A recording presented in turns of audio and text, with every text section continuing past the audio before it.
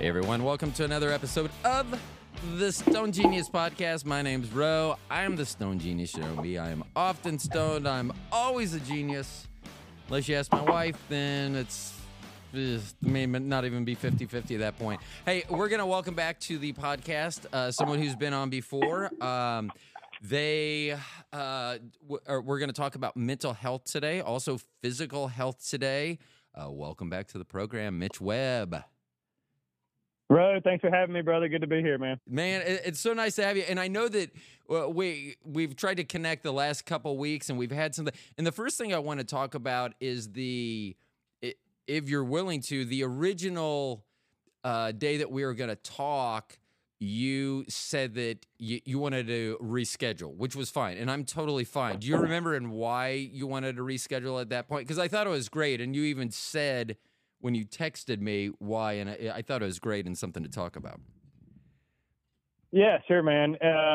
I had been doing some therapy work and with the therapist, and had a big session that would kind of open me up to a lot of feelings. And it was the first time working with that person. I didn't know really what to expect, and Right. It was just a little bit overwhelming. And so instead of, like I would have done in the past, like push through anything and show up and override my emotions, override what I'm feeling, I just said, hey, it's not a good day, you know? Yeah. Yeah. And I think that's important. Like, one of the problems that I have is when I see other people not saying no. Like, I don't understand why you can't put those two letters together. I mean, it is so empowering. I remember I used to work at a job. I was director of operations of this company, and our controller's office was next to us. But if the doors were open, you could hear. And one day the owner went into there, and he asked this guy to do something. He goes, why? I don't want to do it. He goes, go ask Ro to do it. And he goes, I'll go ask Ro to do it. He'll say no. I'll come back to you. I'll finally convince you to do it. So will you just do it? And it was just because I'd conditioned them to, there are certain things that I'll do, and I'm not going to hurt myself by, taking up more time doing things. And you have to make decisions. And I think sometimes we live. All right, I'm going to talk about my favorite subject just for a minute. I'm going to talk about myself. So within the past week, I gave my full-time job I said we needed to speak about my exit strategy. And so I told them, I go, best case scenario here in a couple months, I'll go part-time. I go, that's best case scenario for you all. And I go, worst case scenario, I'm going to leave. And I was just very upfront because I finally made the decision to do this full time. And here's the weird thing is, so a week ago from when you and I are recording this, so 7 days ago, whatever, I had a guy on, and I had told my wife that day that I was going to quit podcasting. I was going to hit show 300 that's coming up, and then I was done. I was doing too much. I was like, when I would get off my job on Wednesday, I would have been up since like 5 Wednesday morning, do my job, get home like at 6, work.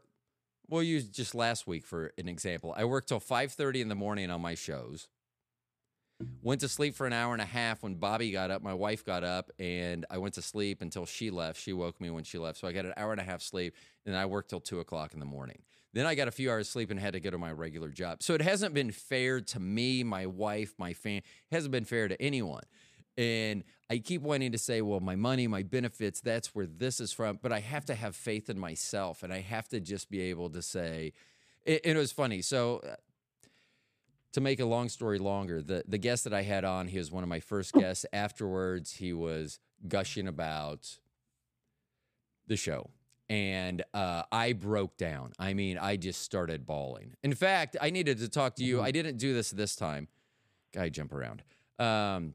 About recording before and after, just because our chat afterwards was, our 10-minute chat afterwards was more impactful than the hour and a half that we recorded. I mean, just from a real person standpoint. Like, we were talking about him and his career, and that's great, and people love that. But like probably the emotional part, because a lot of people go through shit and they think I'm the only one. I have to do it this way. And I broke down and then I finally decided, I was like, you know what?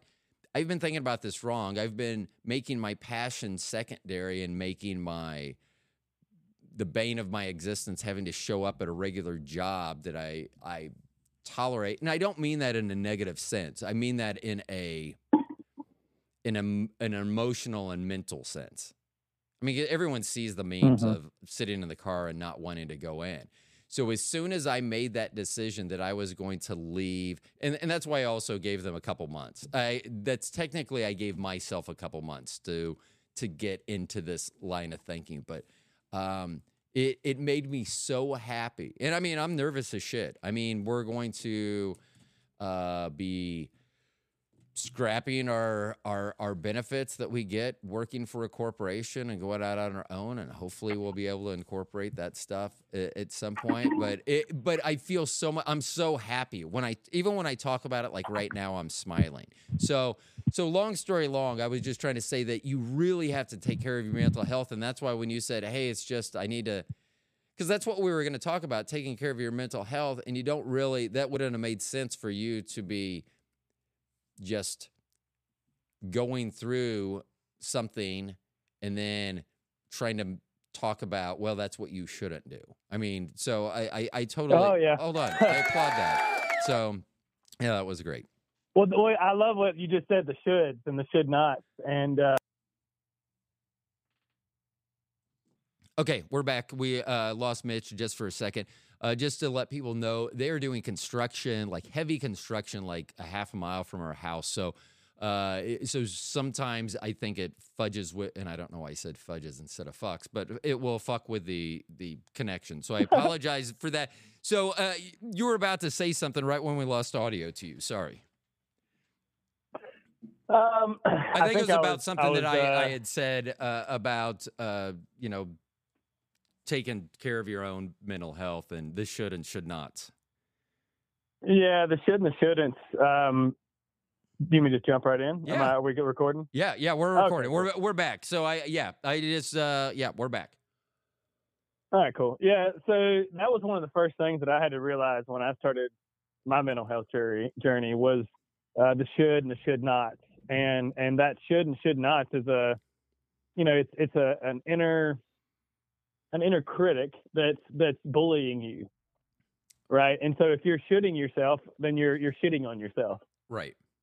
And it's funny because I created a job around telling people what they should and should not eat or what their lifestyle should or should not be, and ultimately that came back from my experience of trying to bully my sickness or my illness that I was going through.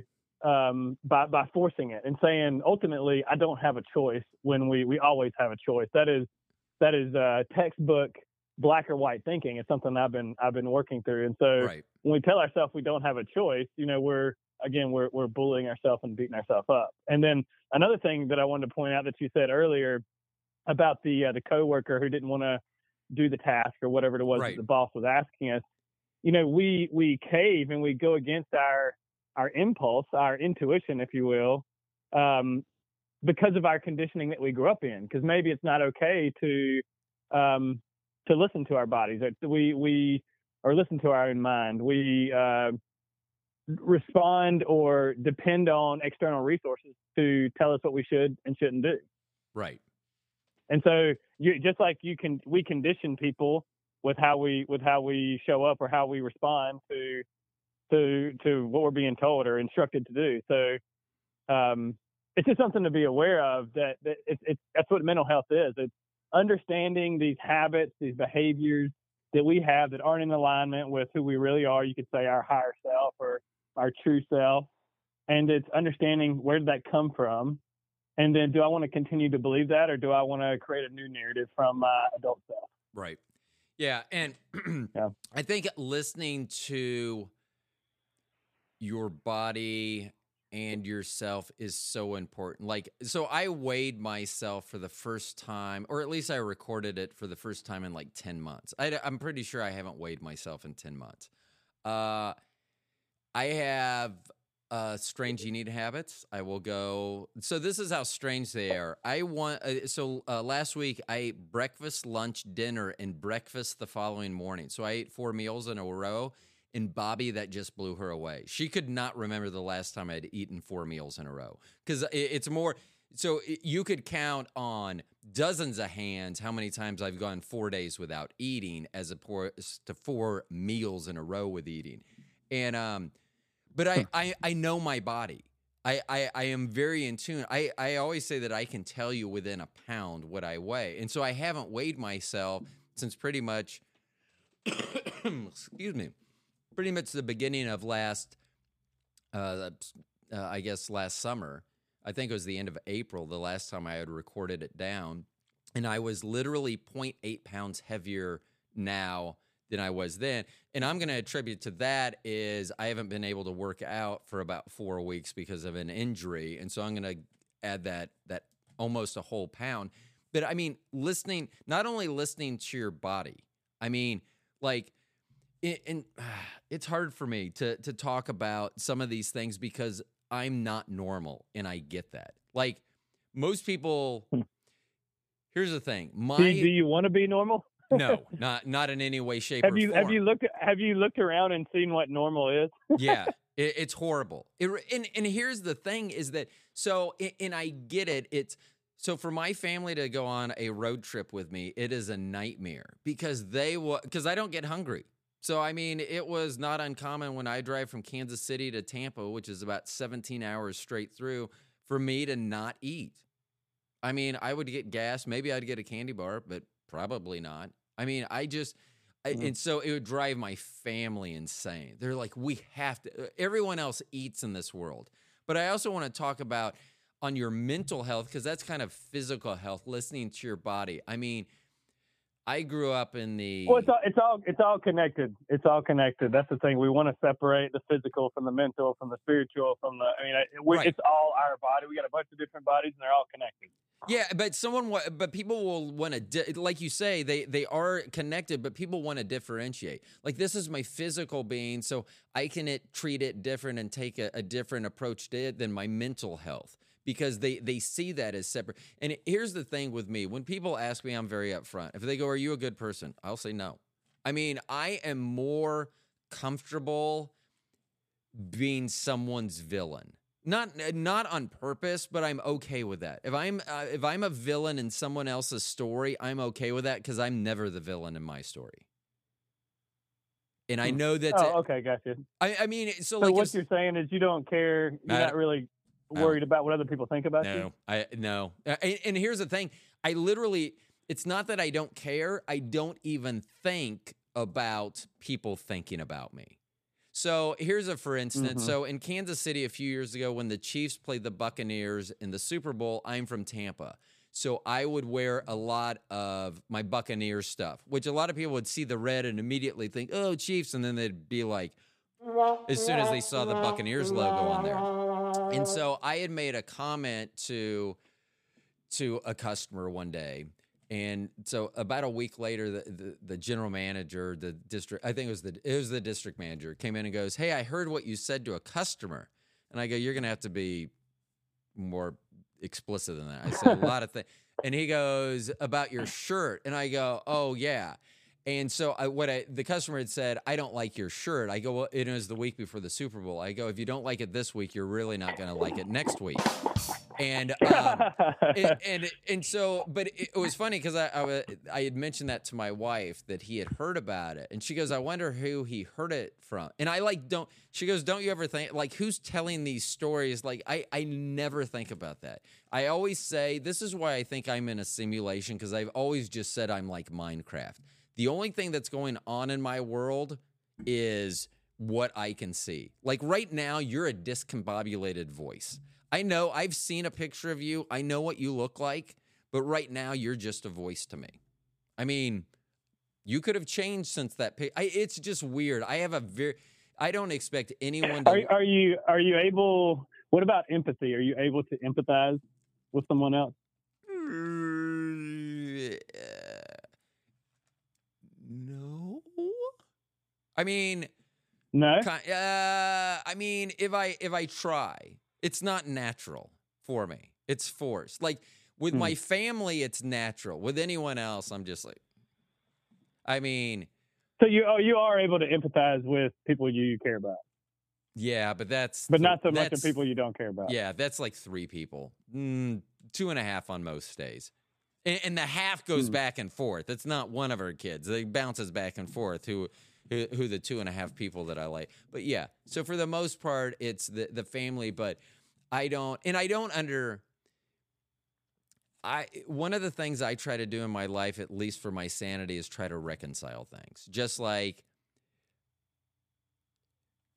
so here's one so I'm not a car guy. I don't give two shits about cars. It's transportation mode. And so when people would buy a car and they would take up 2 or 3, 4 parking spaces, park in their car so no one got near it and bumped it, I would always complain. I go, don't buy that car if if you can't just enjoy it without having to. So one day I was working and someone said something about the watch I was wearing. And I was like, oh, this is my beater watch. And they go, what do you mean by that? And I go, well, I wouldn't wear one of my good watches here because I don't want to hurt them. And when I started thinking about that comment, I started thinking about how I was the guy in the car, that I was not using. Why did I have these watches if I wasn't going to wear them? I love watches. I'm not a smartwatch guy. I love a classic watch. Why? And so I started wearing it. If they got beat up, they got beat up. But that's called wearing. That's called life. I mean, in life, you get beat up, you get physically beat up, you get mentally beat up. So why can't a watch get beat up? And so I'm always trying to clear things. And my problem is when people will say something and it's in 180-degree difference than kind of what they mean or what they propose. They're saying something that's unconscious. Yeah, or they're not aware of where it's coming from. So a lot of people like say you get angry at someone, you blow up at your wife. Is it really about your wife, or is it about some other wound that you're tapping into at that moment that feels like it's your wife? Well, and I'm a little bit on that. Sometimes I get people that will want to try to call me out, which I think is funny because whatever. They'll try to call me out because I'm so confident in myself. And I'm like, chip away. I mean, tell me why I'm not as amazing as I think I am. And it's funny because there's this one person that talks about, they are very super religious. They will sing songs in public just so that people, that's their way they evangelize, which is fine. I don't have a problem with that. But sometimes they'll make comments that I think are directed in my direction. Don't give a shit. That's why I don't know whether they're actually in my direction, about people that are overconfident or love themselves too much. And I always want to say, I'm pretty sure that Jesus' greatest commandment was love your neighbor as you love yourself. And so if I love the fuck out of myself, then my neighbors are going to get, that's pretty good for them. I mean, why would I want a neighbor who's loving me like they love themselves? I've seen the way some of my neighbors love themselves, and it's not great. And not my actual neighbors. It's more of a metaphorical neighbor, but yeah. Well, yeah, that's like what we were kind of talking about before we hopped on, is like and that's why I did that post for Valentine's Day, right? To be able to extend love to someone else, we have to first love ourselves. And if you don't love yourself, you can't extend that to somebody else. So I can see it from that point of, I think really highly of myself and I love myself and I'm confident about myself and I can extend that to someone else. I mean, because I say it all the time, I have flaws. And if people would just find them or identify them or want to speak about them, then, because I mention my flaws all the time. I mean, God, if you ask Bobby, after 28 years, list Rodney's flaws, it would sound like a machine gun going off. I mean, it would just be one, and I know that, and I'm fine with it. And here's another thing I'll tell people, because they're like, oh, you think so highly of yourself, but I had someone tell me that I was high maintenance at work. And I think that was just because I'm not a yes-no type of, oh, well, I did it this way. Why? Because it's a better way to do it. Don't fight me, because then they want to fight on an idea. Well, that wasn't my idea, so you should have done it this way. But is this a better way? Yes. Okay, we shouldn't be having, I'm not going to argue. I use this phrase all the time. I don't know where I heard it, but bees do not waste time explaining to flies why honey tastes better than shit. I will just walk away. I mean, and that's how I am in relationships, unfortunately, is I can just, once again, if you're not in front of me, you're not around. It's like Schrodinger's cat. I mean, you're in that box. I don't know whether you're dead or alive. You're just not around. So I can walk away, and I don't have attachments. I don't have feelings. I don't, and that's not, I don't want anyone else. Actually, I think everyone else should live like me for a few days, because it is great to be ultra confident when you walk in a room. Once again, a lot of this I have not done myself. I may have cultivated it, worked on it, but being 6'5", you walk into a room, people notice you. You're a head taller than almost everyone else in the room. And so I take pride in, because I already know that I'm going to be noticed when I walk into a room, that I take pride in what I look like when I walk into the room, because I want to make a presence in there, because it also reads, I love going to church with my wife, because we go to a church that seats about 3,000 people in the service. And right now, post-COVID, we're probably back up to about 2,000 at a service. And I will walk in there and be often the only person, even including the pastor, who's wearing a suit. No one wears suits anymore. And I can see other women look at me, and then they look at their husband, because their husbands have clothes like I do. I'm almost assured of it where we live, in the affluent suburbs that we live in. But it takes time and effort to do things, just like it takes time and effort in your life to cultivate good physical health, good mental health, mental well-being. It does take time, and you do have to work on it. And like I say, I am not a model. Like, after the whole January 6th thing, people were calling out some people because they're like Senator Josh Hawley. They go, he doesn't have any shame because of something, I forget, whatever it was. But they were saying Josh Hawley didn't have any shame. And for me, I was like, you can't shame is something you feel. That's something you internalize. So if you're if you don't feel shame in what I don't think I cannot recall a time in my life that I have felt shame. That is just something that I'm absent, or it's something that I did not identify as shame. I'm just like, why would I mean, I'm who I am. Well, you said something mean. Okay. Don't you feel ashamed for what you said? No, I do not. I'm smart enough to not have said it beforehand. So it is very nice from my perspective, because I don't have the weight of the world on me. I'm not worried about what other people think about me. I'm not worried about, sometimes when I dress, if I wear something new, my wife will be like, oh, what do you think the people will say? I go, they don't know this is what I normally, like if I wear a bow tie, like I wear a bow tie every once in a while because I don't want to be a bow tie guy. Like if you wear it more than once a month, then people expect you to be, where's your bow tie? So, but Bobby would always be like, well, people, what do they'll think, I don't give a shit. I mean, the people I don't know, they don't know if I wear a bow tie every day or not. So they're just going to see me. There's a guy wearing a bow tie. That's weird. And then the people that do know me, they know I wear a bow tie. I mean, I don't know why I should take what someone else thinks into account. Oh, hold on. This may be a story. So this is how early it started. My mom reiterated this story when she was teaching a class on how to love the strong-willed child, which was me.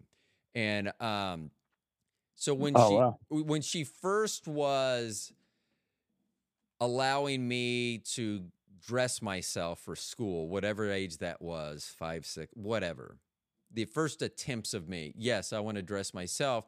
And I came out, and my mom said, I told him, you cannot wear those pants and that shirt together. And I said, why? And she goes, you can't wear two different types of plaid. They don't match. And I go, but these are warm, comfortable pants, and this is a warm, comfortable shirt. So they do match. And I remember the look on my mom's face, because she was like, okay. I mean, because she was looking at it from her perspective. I didn't need to look at, if I would have listened to her perspective, I would have probably gone to school and been cold and uncomfortable. How did it make you feel whenever she said you can't wear that?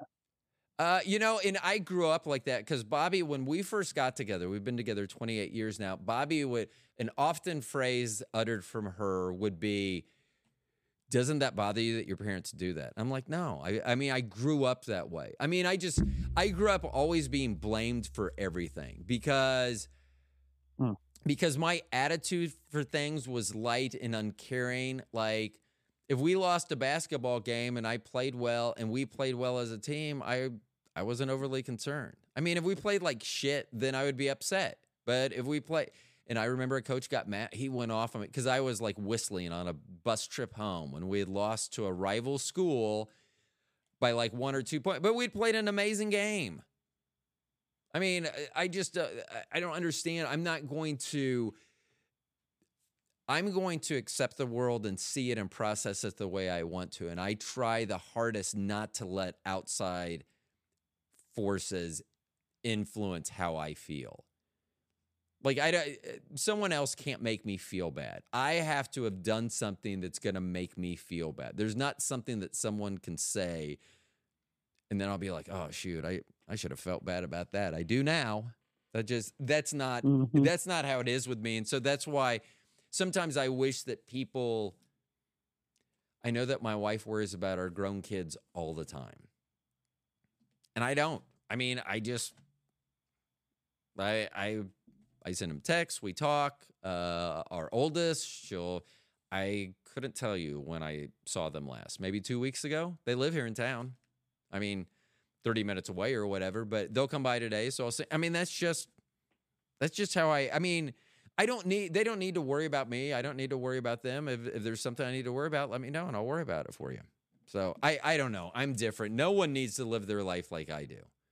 I take that back. Everyone should live their life like I do, but it would be a marked change. I know that it's very hard for Bobby to understand when she's feeling an emotion and I'm devoid. So we actually had this talk. So here, we'll even go deep. Is that in between our first child and our second child, Bobby, we experienced a couple of miscarriages. And I say we, but to me, it was just, okay. I mean, and that was probably my response when Bobby said that she had miscarried. And it wasn't I just didn't know her feelings and her attachment. It took until our kids were grown. I think I saw it on a TV show and I'm like, this is probably how I asked it. Was I supposed to be more caring and empathetic during that time? And she was like, no, I know how you are. And I mean, so we talked about it. But like, to me, it just, there was no baby bump. There was no, I mean, to me, it was more of a concept. Like, I have this concept that someday I will be one of the biggest podcasters ever. Now that I'm 300 episodes in, I'm starting to wonder when that's going to hit. But you know what? There's always tomorrow. There's always this episode that puts us on the map. But I have these feelings that I'm not going to let someone else, if they don't think that I can do something, or I'm not a big Deion Sanders fan as a coach, but a lot of the stuff he says about confidence, and I think one of the things he goes, don't let my confidence offend your insecurities. Like, don't try to foist like, well, you shouldn't be so confident about yourself. Okay, give me why should I not be? I'm 6'5", I'm wearing a suit, I look good, I smell good. I know I'm doing James Brown. I dance good. So, I mean, and if you say, well, you're too tall. Okay, well, yeah. Well, I was going to put you on a submarine. You're right. I am too tall for that. So that would be, I mean, I know that I can be taken back a peg. You just got to find the pegs to take me back. And that's, I know how that sounds when it comes out. It sounds very narcissistic, but I don't know. That's kind of what I was thinking. Well, I mean, but here's the thing is, I mean, all someone has to do is say, oh, well, you're not all that. And then have reasons why. Like, when I say I'm all that, people are like, why? And I'll do that. I'll be like, well, I'm 6'5". I'm noticed when I come in. I dress the part. When I'm standing there with the guys that I work with, 2 of them are owners. Even if it's just the 3 of us, if a customer comes up and doesn't know who the owner is, they always turn to me and they address me 100% of the time. And I don't know if it's, I mean, there's a confidence too. Like there's someone that I work with who's low on confidence, and I keep trying to tell them that you're expecting to get confidence from other people. You need to have that confidence yourself. Find it. Find out why you should be confident. I mean, I know at 6'5", that puts me in the like top 0.2% in height. So I know that almost everywhere I go, I'm going to be the tallest guy there. I know at Bobby at 6'1", that puts her in the top like 0.1% or even like so when we walk into a place, I know we get attention. And because I'm aware of that, I take advantage and put ourselves in a position. And I know a lot of that may sound narcissistic, but it's also putting us in a position to succeed in the positions that we go into. Or I don't know. I do understand that my confidence comes out as narcissism, may come out as narcissism a lot, but I am very well aware of all the flaws that I have. Okay, that made it sound like there were a lot. I'm just kidding. So hold on. Here's what I hear from you right now. So what do you think? Like, if just hearing me talk, what's your mental assessment of my well-being? Or do you do that to other? I mean, I let everyone else do it. No, I'm not a therapist, bro. I know. But I mean, like I say, I'm confident in who I am. I mean, I know I'm like if people started doing, see, that's what they just don't know the right comebacks. And I'm just going to tell them they're not smart enough to know the right comebacks. That's one of the nice things about identifying a high IQ. They're generally very quick-witted or quick with their responses. And so a lot of these people can't come up with those responses. But, you know, they have to point out that I'm 56 and I don't have that many summers left. I'm well aware of my agedness that I'm having at this point. You know, I have these talks with our oldest Mo. She is getting her PhD in behavioral something or other. I know I should know what the exact title is for our daughter getting her PhD, but I don't. But she quizzes me about my mental well-being, like why I think the way I do.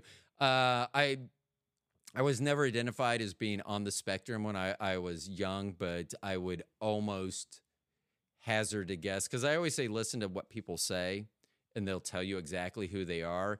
And if you look at many of the symptoms of, or the characteristics of like Asperger's, is that everything I've always said, like I'm just like, I used to always say, well, I just ask a question. I don't care what the answer is. I just want to know what the thought process was to get to the answer. I mean, just those sort of disconnects where I don't have, my feelings aren't very involved, which is weird because, like I say, to my family, they're extremely involved. Yeah. Yeah. So we can Yeah. change the subject. I know that I kind of went on. So like I say, I don't know. I understand my, I guess I don't. I don't know. And that's why talking, I feel like I just sound worse when I'm talking out loud, because then like a whole bunch of people can hear this and they can make a decision, which once again, I don't care, as opposed to when it's one-on-one. So let's see. So what is the best thing to do if you find yourself needing to cultivate self-love? What's the first step, in your opinion? Awareness. I think awareness is the first step. So is there, yeah, we got to observe.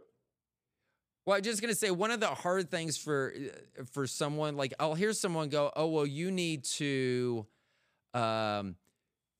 be aware to do this. And the problem is, it's not like so now you're asking them to do an extra step. So, because now they have to identify that problem. So how do they put themselves in a position to be aware self-aware of what's going on? I think it's just a paying attention to, thoughts and behaviors and emotions that we're dealing with, and maybe the ones that don't feel as wanted as the other ones. So, or even starting, like a lot of times when I have clients that aren't, we're getting started with health coaching and they don't know what they want, we start with what they don't want. Right. And then it's really simple. We just do the opposite of that. Because a lot of people do show up and they're like, I don't know what I want. I know that I need some help, but I don't know what that is. And I always say, I can't get you there if I don't know what that looks like. Right. I don't know if that's a particular situation that is something I can handle. But so we have to kind of, maybe they're not ready to talk with me, but we may try to do that on a call. It's like, well, what don't you want? And people can usually rattle that off a lot quicker than what they want sometimes. And Right. and that may be a place to start. So it's just observing the self. And that may be sitting quiet with yourself and listening to your thoughts, or just watching your behavior and what you're thinking and how you're responding to whatever situation or environment that you're in, and picking and choosing what I like and what I don't like. Yeah. And as you mentioned that, as you're talking about that, I'm thinking about last week as I was processing, I had to figure out what I wanted, because I knew what I didn't want. And I'd been living with that for a couple years as I do this podcast. I didn't want a full-time job other than podcasting.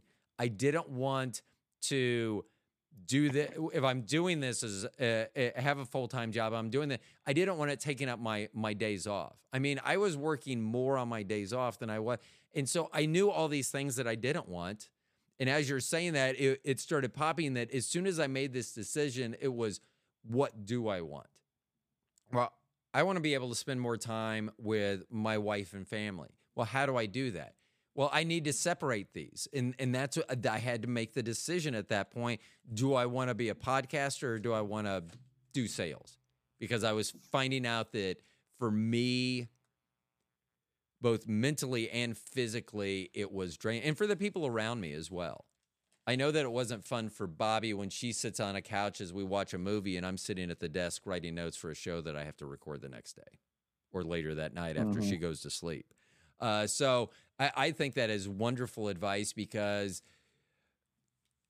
I do think I'm self-aware in a lot of things, but sometimes on those major things, that's why you need to talk to other people, hear other people, and get it vetted out, because I didn't really think about it. I mean, I think I got to that point on my own last week, but it's exactly what you say. And if someone would have told me that earlier, if you would have told me this a year ago, it would have been real helpful, Mitch. So thanks a lot.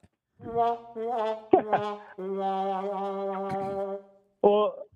that's why working with a coach is beneficial for people, is because, we're so zoomed in on our experience that we can't see the full picture. Right. And so a lot of times when I'm with clients, we set a goal, we get clear on what we want, and we decide on some actions that are low hanging fruit. I'm always going to meet people where they're at and customize a plan. So it's not a quantum leap. So it's not some impossible feat of going from something where they're at to this huge thing. It's small steps at a time. And it's just going, hey, you told me you wanted this thing, and this is what I see you doing. And a lot of times they're not aware of it. Right. You just said this, you just said that. And it's just, those are the hints that let us go deeper in and explore that for ourselves. Is it listen to what people say, because they'll tell you exactly who they are or what they need or what they're looking for? Because that's what I always say.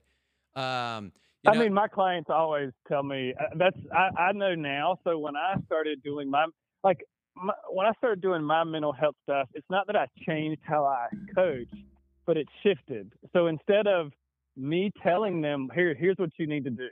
And a lot of times maybe that's coming from my own experience. Right. And now it's like, hey, you said this, and this is where you're at. And this is what you think you need right now. And I follow that because what I want doesn't matter. Right. What they want is what matters. And that's what they hired me to help them, shine the light in the dark room and see what's there. And we get to decide what stays and what doesn't.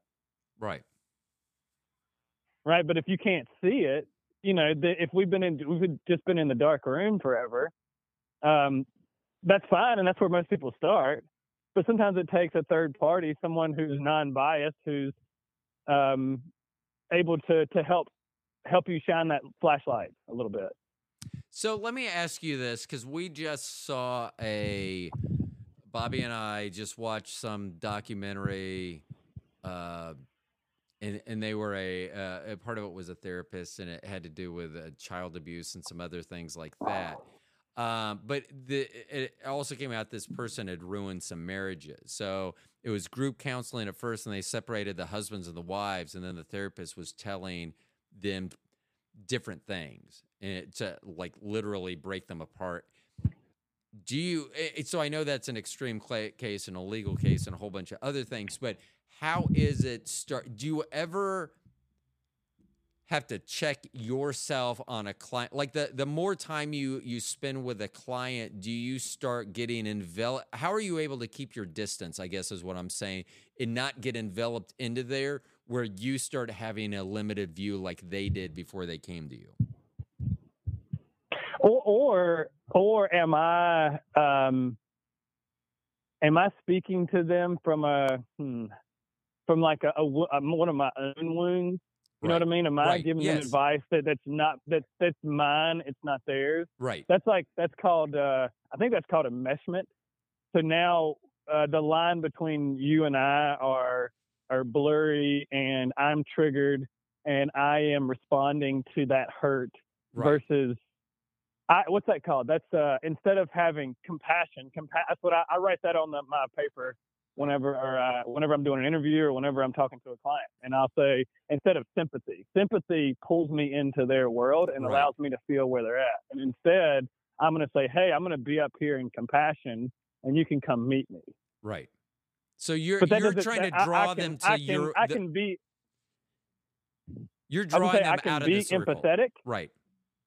Yes. Yeah. I can be empathetic, and I can understand where they're at. And that's why I'm capable of helping them. And we've already established that before the relationship started.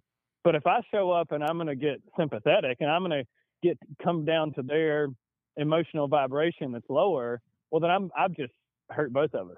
Right. Or I'm not helping. I want to say, hey, I understand where you're at, and I can be compassionate. I can understand that.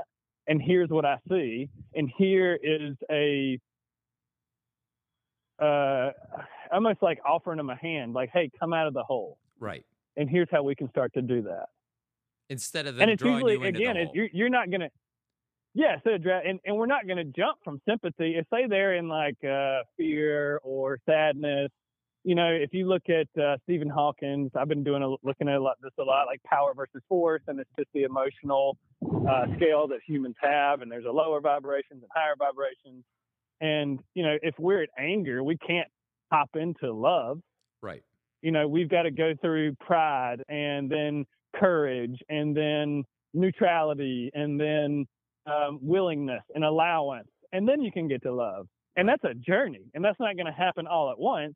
But it's understanding that our emotions are our internal compass that let us know, are we flowing towards what we want? Or are we going away from what we want? If I feel gross, I'm going upstream, and we know that's hard to do. But if I'm feeling good, that's an indication that I'm going in the right direction. Right. Towards what I want.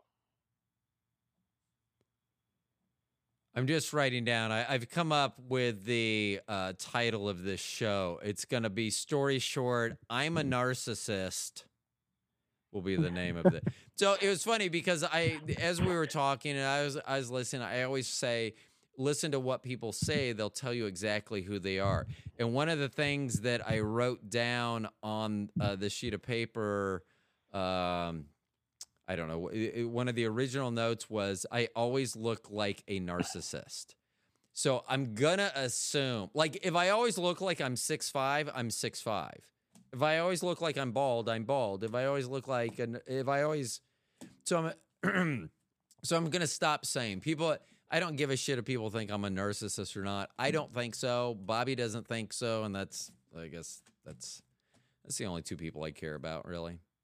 I mean, honestly. But yeah, it is a journey though. I mean, and that's what I don't think I think Well, do you want to be a narcissist? Like, you know what I mean? Like, do you like that? Do you want to be that? Because that's what matters. Yeah. Well, I don't give a shit. I mean, because I literally don't care. People think I'm like, I'm not a narcissist just because I'm better than you. I mean, come on. We can have narcissistic tendencies. Our society is narcissistic. Right. Just like look at social media, right? Look at me. But does that mean that we are full blown? What's it called?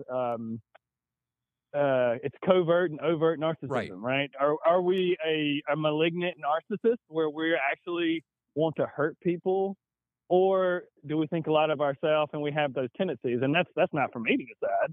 No, but that's just a question of like. So here's how I see it. I do not, my narcissism, because I've heard of people that have been narcissistic relationships and how much they hurt because of manipulation and things like that. Now, I 100% have those tendencies. And that's why I always say I would be a great cult leader. I just don't have that desire to use those tendencies. I mean, I really don't. Right. But I do. No, and here's the thing, because when I say this, people get mad when I say this, but they never counter me. When I'm in a room, I am the best fucking person in that room. End of story. Doesn't matter who's in that fucking room with me. I am the best goddamn person in that room. And when people go, oh my God, you're such a narc, you're not telling me that I'm not the best goddamn person. Tell me why I'm not the best person. And I will have that discussion with you. And if you're right, I will say you're right. One of the great things about being a genius is we know how much stuff we don't know. We literally know how wrong we are at a lot of things. There is so much information we know, but there is so much we don't know. And that's where I have a problem. Like if I say I'm this and you say, well, no, you're not, tell me why I'm not. Like if I say I'm 6'5" and someone says, no, you're not, let's pull out a tape measure. A lot of times I'll have a conversation with someone. Once again, back to the fly, the bee, honey shit thing. But I'll tell them, I don't want to have this conversation with you here. How about this? What high IQ society are you a member of? Because most of them have internal like forums where you can talk to other members. What are you a part of? Which one are you a part of? If I'm not a member of that already, I'll join it and we can have the discussion there. And if you're not a member of any, join a high IQ society. If I'm not a member, I'll join it and we'll have the discussion. Because all I'm trying to say is if you think you're as smart as I am, fucking prove it. Do it. I have no problem. I have said this all my life, and I always say it the same way when I talk about this. To this point in my life, I have never lost the game of Trivial Pursuit. I know 100% I will lose one day. Bobby always talks about me getting on Jeopardy. The reason I don't is because I will have hubris with my thumb trying to click in too fast. And that's how I'll end up fucking myself. Not that I don't know the answers. It's that I'm too quick. I think I know what the question will be before. In Jeopardy's case, I would know what the answer was before I could formulate the question. But that's my thing. When people say I'm a narcissist, they just don't ever want to counter me. They don't want to say, well, you're not. Or you're not all that you think. I mean, the only thing that I can talk about is me, right? Like, right. I can't diagnose or talk about you, and I would say I'm the exact opposite, right? Like, I am really good at what I do, right? And I know that there's people that are better, and I'm constantly wanting to learn and grow, right. And I'm also extremely emotional. Yeah. And I love that about me. Yeah. And people are different, and it's really just. Understanding that we don't all have to be the same. Well, and if you're happy with who you are, then that's all that matters. So, and here's also, but as long as you're not hurting people, you know what I mean? If you're not hurting people, then I think you're fine.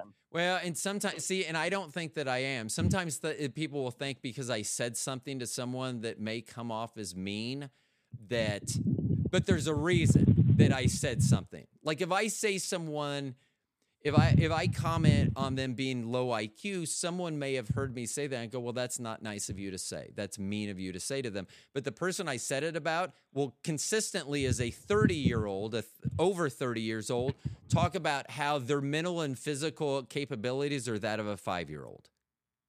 So they will constantly say, they are that, at least they're that self-aware. They'll constantly say that. But if I say something about then, I'm the mean. So I don't ever think it's mean. Here's the thing about me. If you ever want to see me with a tail between my legs, head down, being not submissive, but knowing my place is within the high IQ society. So like for Mensa, you have to be at a 132 to get in. I'm at a 136. So that is I'm barely in. I barely got, it's like on a subway train. I'm barely inside the doors when they shut. So most of the people that I talk to in these high IQ societies actually have a higher IQ than I do. And I find myself deferring to them. I am not the cocky, confident, because I know who my audience is. I know that because of however we're engaging, that I am not on the same level as them. But I also know that when I'm out in the real world, that most of the people that I run into contact with are not going to be on the same level as me. And for me, that's hard. We talk about this in the high IQ societies all the time about the different mental challenges that we do. There's a reason that there's a saying called nobody likes a know-it-all, because they really don't. I mean, if you have the answers to everyone, people may like that. And if they need to phone a friend for an answer, then you may be that friend. But for the most part, people don't like being around someone that is just full of knowledge. And then it's also difficult because you're always talking down. And if you think about the dumbest person that you know, the least intelligent, not streets, nothing about them yet, you want to be away from them if any big decisions need to be made for safety reasons. You just want to be away from them. That's how it is. I mean, I always talk about my IQ. So I got a question. Sure. So instead of talking down, why not lift them up? Because you can't. It's not possible. And I know that sounds... Because there's a belief that... No. What's the belief underneath that people can't change? No. Or they're just not smart. Get it? They're not smart enough. We don't think alike. We don't... So it's deviation. So in IQ, you have deviations. Typically, you can't be more than one deviation apart from someone to be able to carry on a conversation. So, so my IQ is 136. And if you take the best reports for the U.S., the average IQ in the United States is 103. So I am 33 points higher than the average person in the United States, which you have to remember, half the people are below that. So if you take the average person in the United States and you subtract 33 points from them, they would be at 70, which is mentally handicapped, disabled, old-time retarded, whatever you want to term it. So so an average person to me is the same as someone that has learning disabilities. And that's what people don't understand. They're like, well, I'm average. You can talk to me. No, I can't, because and it's just like going the other way. If I talk to someone that's a 143, I don't know what I can talk to them and I can high level, but I mean, as you go up in IQ, it gets exponentially, where our youngest, Trinity, they're a 141, and I have trouble talking to them sometimes. I mean, it's just weird. It's just the way information gets processed. Because we talk about in the society, in our groups, we talk about looking for therapists, because one of the things that we think that you need to find is a therapist who's a genius to be able to treat a genius, because the way we process information is just different. I guarantee if you take an average person and go write down the number 13, most people will write down 1 and 3. If you ask a genius, can you write down the number 13? You'll get 10, 20 ways to write down 13. You'll get it written in yeah, I got one, bro. Yeah, I mean, but it's like, 13, that's 13. It's 12 plus 1. It's 11 plus 2. It's 10 plus 3. I mean, we'll give it, so, but that's just the way our minds process information. It's just different. They always say that you could give, that 10 very, very smart people can't do what one genius can. They just cannot. We make a jump at some point where we disregard everything that most people are factoring into a decision. We'll disregard that as junk and we'll make a decision. So it looks like, because most people can't make that decision. Here's an instance I know I've mentioned on the podcast before. I used to work part-time at Golfsmith when that used to be around. And at lunch from my regular job, a lot of times I drive up during golf season and hit balls at lunch in their bays.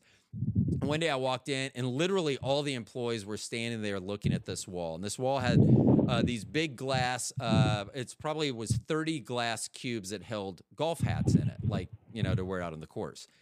And they sat on top of these wood boxes, and they needed to move them to the right, like 3/4 of the length of one of these wood boxes. And so they were standing there, and I walked in. I'm like, it just looked weird. I go, what are you guys doing? And they're like, first they want to mock you. Oh, the genius is here. Let's ask him. I was like, what's going on? They go, well, we need to move this to the right, but we can't get it to move. The boxes have dug down into the carpet. They've embedded in the carpet. They said that the glass moves on top of the wood, but we can't get the wood to move. Like every time we try to push it, the glass will move. I go, well, do we have more wood boxes in the back? They're like, yeah. I go get them, bring them out, put them to the left. And they go, we need to go to the right. I go, I know. I go, put them to the left. So they brought them out, put them to the left. I go, slide that over there. They did. I go, move the boxes where you need to, and now slide the shit back. And they moved it. And they said, we had been looking at that wall for 2 hours and couldn't come up with how to do it. Mm-hmm. And I mean, and after it's said, people were like, oh, I should have known that. Well, you don't, because you don't process that, oh, I can go to the left. I have to go to the right. So all they're thinking about is going to the right. And sometimes to go right, you have to go left. Do you think that geniuses are able to make quicker decisions because of the emotions? Are all geniuses lacking emotional capacity, or is that most are? I'm curious. I would say that's what I would say that what gets in the way of most people making the junk, as you said, like around the decision, is the emotion. So here's the problem with most geniuses, and I tell this to them all the time. I'll see younger people in this society, and they'll post something to a forum, and they'll be like, so a lot of them love my podcast with Bobby, The Longest One Night Stand with Bobby and Ro, because they want to know how they actually are more interested in Bobby than they are me, because they're like, we know you're one of us. They go, how did you find someone that can put up with you? And so they love, but I tell them a lot of times, you're looking for the wrong, like, I was lucky. I met Bobby the way you used to meet girls. I met her drunk at a bar. Okay? So that's, yeah. But that's not where that just happened to be God stepping in and saying, you need to be with this girl. I'm going to make it happen. Go.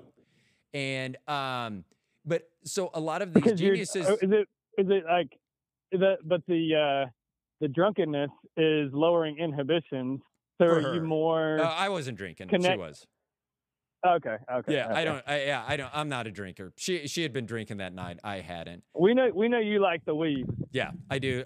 But I wasn't a smoker back then. This was still. I didn't start smoking until 2014. So it was 18 years in before I started doing that. But so they're very interested in that. But I tell them you can't. So a lot of people, like you can go on, there's a 60 Minutes. I think it's 60 Minutes does a thing on Mensa. And a lot of the people that they interview, if you listen to what they say, you can find this on YouTube, they'll say that they went there to meet people of like, that's why I'm there. Because I can, it is fun. So here's for instance. So sometimes I just like to throw a smoke grenade in the house and see what happens. So I decided one day on an open forum, I posted, bored today, thinking of building wings flying to the sun. Does anyone have any suggestions? So this is the story of Icarus building wings of wax, flying out of prison, getting too close to the sun. They melt and they fall into prison. So while if I posted that to Facebook, you'd go, ha, ha, ha. Maybe someone would be like, oh, the story of Icarus, and that's about it. The responses I got from this was I had a response. If I would have printed it off, it would have been multiple pages.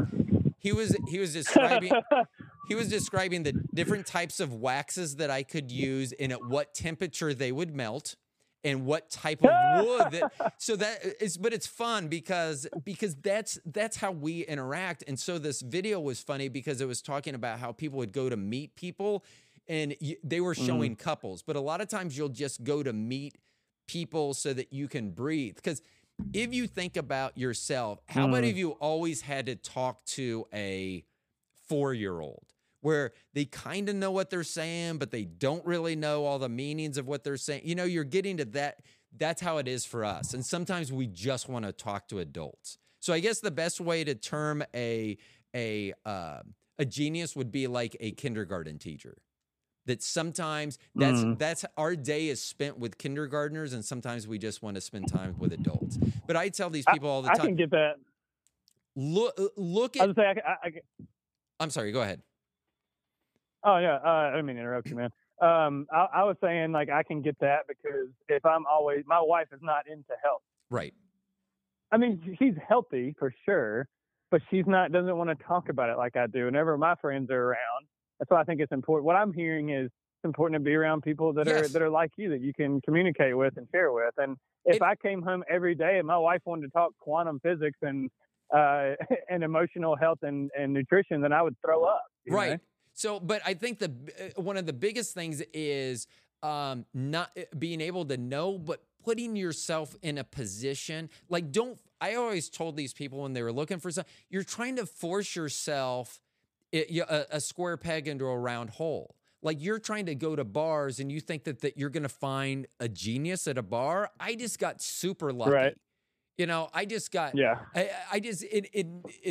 know, we all know it was the longest one night stand. And so it wasn't about, I wasn't like going up to her and quizzing her on her knowledge of Stephen Hawking's writings and then going, yes, I think I will take you home tonight. I walked in, I saw a 6'1" blonde. I'm like, yes, please. But I do think it's very important to know that you have to be able to put yourself in that position because you will be unhappy. Now, can you be temporarily? It's discernment. Yeah, you can be temporarily happy and you can enjoy, but as a genius, I will say that if I go to something that is too much parties and things like that after a short while, I'll want to leave. Because then I just get overwhelmed with hearing literally stupid shit. And instead of correcting all these people, it's just easier and better for my mental health to go away. And that's one reason that I love Bobby so much is that she knows that if I say, hey, you stay, I'm going to take off, I'll come back and pick you up or whatever, she's okay. She's not upset that I want to, because she knows that ultimately a lot of couples would say, well, I want you to stay, you know, or feel like they need to stay. And then one or both of them are not as happy as they could be. Bobby and I have always been on the same page that I understand you want to go out with your friend. That's fine. I'll go out. I can take you there. I may stay a short while. I may stay, but I don't want to be in a place that I'm not enjoying. And you don't want me to be in a place I'm not enjoying because ultimately that would be a place that you're not enjoying. So it's also being. So that's what mental health is, man, is being able to discern who we want to be around. And instead of overriding, hey, I'm not enjoying being in this environment and I'm just going to stay here and feel like shit and then yell at my wife when I get home. It's like, I'm going to excuse myself. And you sound like you guys have a relationship where that makes sense and that's understood and it's better for both of you. Yeah. I mean, we've always had, I would hear other couples that, so I used to play back when I played basketball, I'd play 2 or 3 times a week in the evenings. And I remember there was a guy that when I had invited him, he would always be like, well, I got to see what my wife wants to trade me for. And I'd be like, what does that mean? He goes, well, if I do something, then she gets to do something. And I'm like, so even if she doesn't have anything planned, just because you're doing something, she's going to create something to do? Because that feels gross. That feels like being a slave or imprisonment or something like that. That feels gross. Yeah. Because the only, like, when if someone asks me to do something, I will call Bobby, but it's out of consideration, twofold, to see if she needed me to do something at whatever time or most likely at this age, I probably forgot. She probably said, "Oh, we're going to do this," and so that's the reason I'm calling, not to ask permission, because if we don't have anything going on, Bobby's not going to judge. Go do what you need.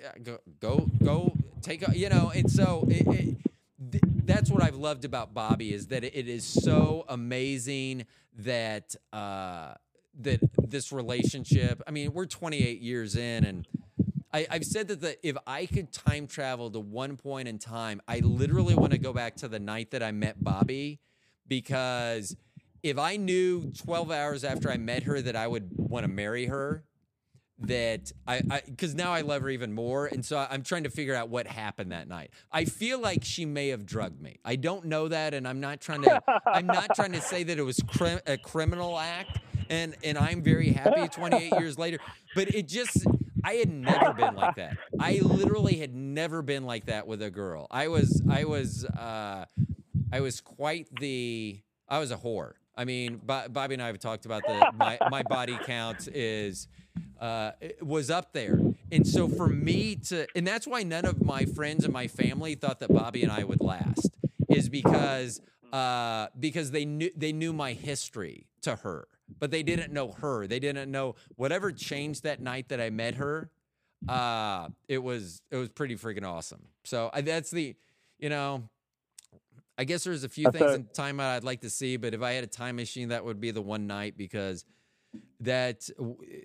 we got put, the universe, God, whomever, they put us at that bar at the same time, and I'm kind of happy for that. So, so many people don't get to experience that. I know, and it is and I think that we actually have problems with other couples because of that, because of ours. I mean, we see the number 69. Like yesterday, at one point, it was 69 degrees. So a screenshot of my phone, I sent it to my wife. It's not like, oh, what is this screenshot? She knows it's either going to say it's 420 or it's 69, or best case scenario, it's 69 at 420. So she knows that my wife would expect nothing less from me. Yeah. So we have that, and it's great. But a lot of the mental health is I think that relationships are not easy in any way, shape, or form, but they're easier when you're with the right person. And I know that, and they understand you, and it all comes down to communication. It sounds like that's something that you guys have developed over the years, right? Yeah. Yes. And by communication, she knows when to walk away from me. If that's what you mean by communication, yes, we know how to communicate. Yeah, well, and you know when to walk away from a situation that makes you feel uncomfortable, and she gives you the space to do that. Yeah. Because she understands. That's man, that's what a relationship is all about. So and it goes back to the whole thing about overriding, when we're suppressing who we are, and overriding that leads to stress, that leads to sickness, that leads to illness. Yeah. And that's one thing Instead that I don't do to myself. And that's why I think I'm absent of a lot of that, because I don't do it intentionally. And that's one thing that when I talk to you, when you're helping people, you're having to say, hey, you don't need to worry about this. And to me, I'm like, I don't worry about that. So I actually think it's weirder when I think about, that would be weird. Something happens to me and I just walk. If I walk away, I just don't give it a second thought.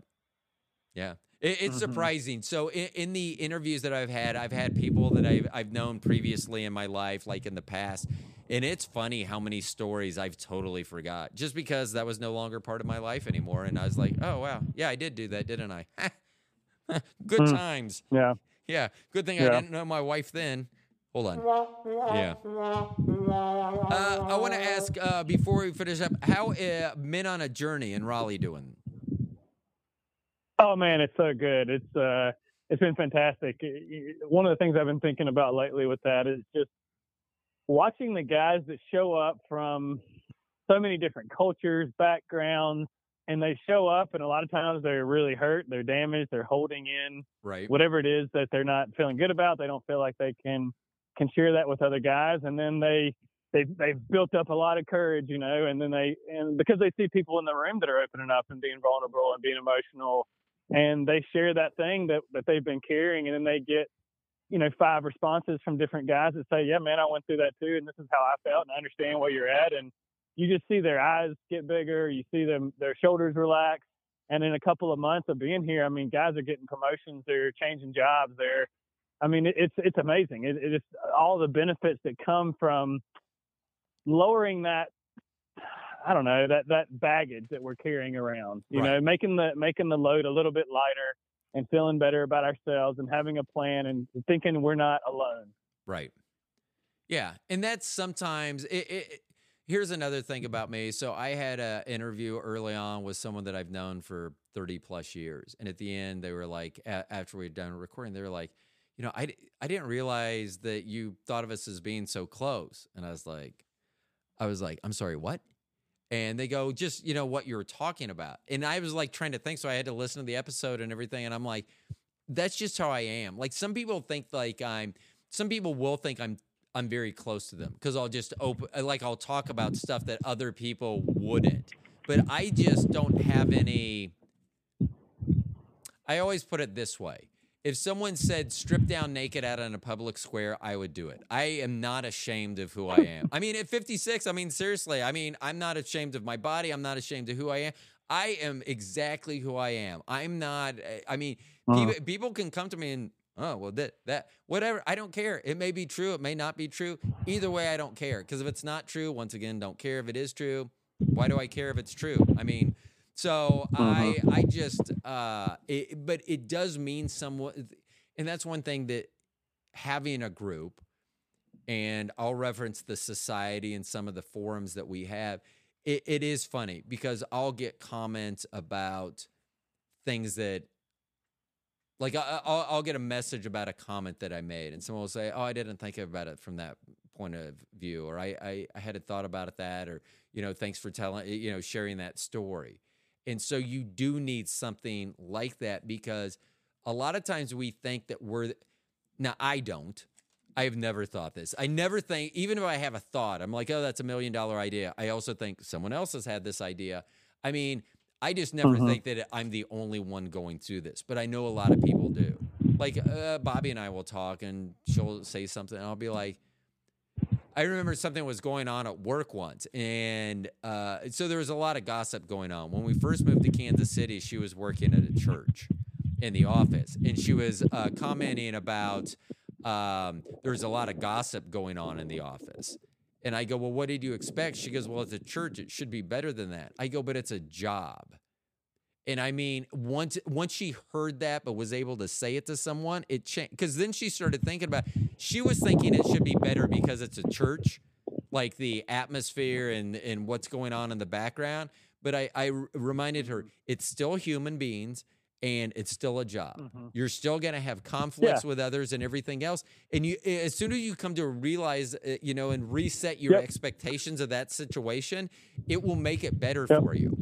So, yeah. That's exactly what mental health is. It's spotting, it's brain spotting. It's realizing, oh, this is why I'm feeling a certain way. Right. This is not the situation at hand. This is a past thing. I am an adult now. And so I can let that go. And it's just, it's not that you're going to forget the memory. It's more about releasing the charge that memory carries. Right. Yeah. So we can feel better about it in the moment and realize that we're adults now. Yeah. Or it's, 6 months ago, whatever. Yeah. And I always have said, and I know a lot of people say this, I'm a glasses half full type of guy. Generally it's half full of weed, but then I got to measure it and do some different things. But even when my dad passed away a year and a half ago, I'm not sure I've shed any tears. And it's just because I loved my life with my dad. My dad was an amazing guy. I remember him hitting me balls, shagging. I remember him wearing a baseball glove on one hand, toss the ball up from that hand, hit the ball and just be hitting, I'd be shagging flies for hours. He would go until dusk. I mean, we had such a wonderful life together. And when he finally passed, I mean, I was so happy that he had gone through a stroke. He had some mobility issues and everything. And I'm like, you know what? Now you're free. You don't have to worry about anything else right now. You don't have to worry about your health. You don't have to worry about mom. You don't have to worry about us. You can just enjoy being released from all of that. And so that's how I've always pictured in my mind my dad's passing, as opposed to I'm going to miss him. And I do miss him, but just a little bit different. So, I mean, and I get it, but okay. So, I think that on this episode, we have solved mental health. So everyone that's made it through this episode, I think that they will 100% be, I'm just kidding. It's a work in progress. And I know I sound disconnected to that, but I do work on it. I just work on it probably differently and address it differently than everyone. Well, it's all about it. That's what I'm all about, man. Is instead of, it's all about you. Right. If somebody else wants to tell you it's not you, then they're putting their shoulds and their shit on you. Right. Yeah. And that's, a lot of people let that happen. I will not. Like I say, I'll walk away. I mean, once again, I'll circle back to, I always think I'm the best person. So if I walk away, who loses in this situation, you or me? And I actually told them that at my job a long time ago. It was actually when they told me that I was high maintenance. Just because I will say no. Like one day they wanted me to dust, and I go, I dusted yesterday. They go, well, we're not paying you to stand around. I go, actually, you are. You're paying me to be here for when customers come in, because I'm not gonna dust so it looks like I'm doing something. I mean, I get that. And I know that someone that owns a business, they don't feel like unless you're moving that you're working. Guess what?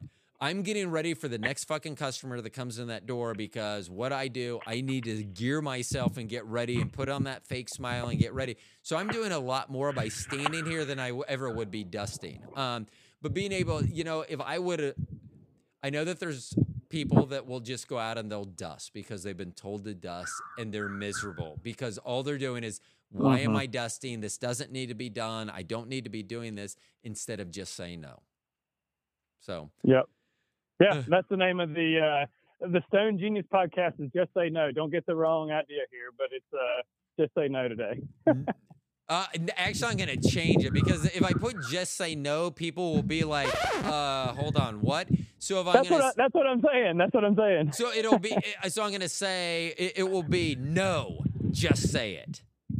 Instead of just say no. Yeah, there you go. I like it. Yeah, so I no. like that. I like that. Actually,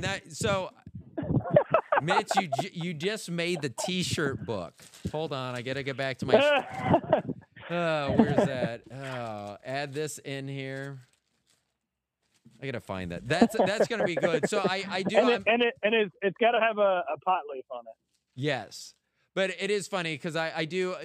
People have made comments or quotes on the podcast, and I have been. God, where is it? That's so long ago. So I've been making a list of things that people have said. Like one time we were talking conspiracies, and someone would go, well, you don't want to fall down that conspiracy hole. So I want to have a picture. I don't know what the picture is going to be, but it's just going to say conspiracy hole. But I'm now going to have let's see. Here's the number one thing. I'm not a narcissist because of the number one thing I'm going to put on a T-shirt. It says, I am my wife's hype beast. Because there's literally not a person that I meet. As much as I talk about myself and as great as I think I am, there's not a person that I meet that doesn't know how wonderful Bobby is within the first 5 minutes. I mean, I gush about her all the time. Someone said, not good, not human. That was from a paranormal thing. Here's another one. It's not worth ruining my own life, which is good for mental health. So, and my biggest one that I'm going to sell is going to be, the comment is, the bag is for your head, and it's going to come with a paper bag. And that goes from when Bobby and I were discussing something, and she said, I think she goes, weren't you ever with a girl that you had to put a bag over her head?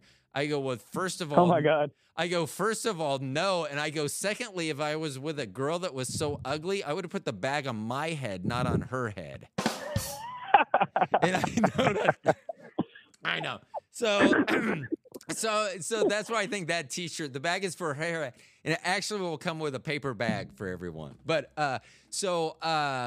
no, just say it is now on the list. So I'm gonna get that. I need to. So once I start doing this full time here shortly, I'm gonna have our merchandise store up that will have these T-shirts and bumper stickers and things. But that would even be a good one for a bumper sticker. No. Just say it, and then it could have some tag to mental health underneath it. There has to be a hashtag or something that we could add. So there we go. We got it. So, Mitch, thank you so much for being on the podcast. I appreciate it. Yeah, man. Thank you. Keep fighting the good fight out there. Keep working with those guys. I know that that men, women, when I say guys, I was kind of referencing the. Your group in Raleigh, because I think that's wonderful. People do need somewhere that they can go and share stories and know that they're not alone. And sometimes it just needs people to put it in a way that they can understand it.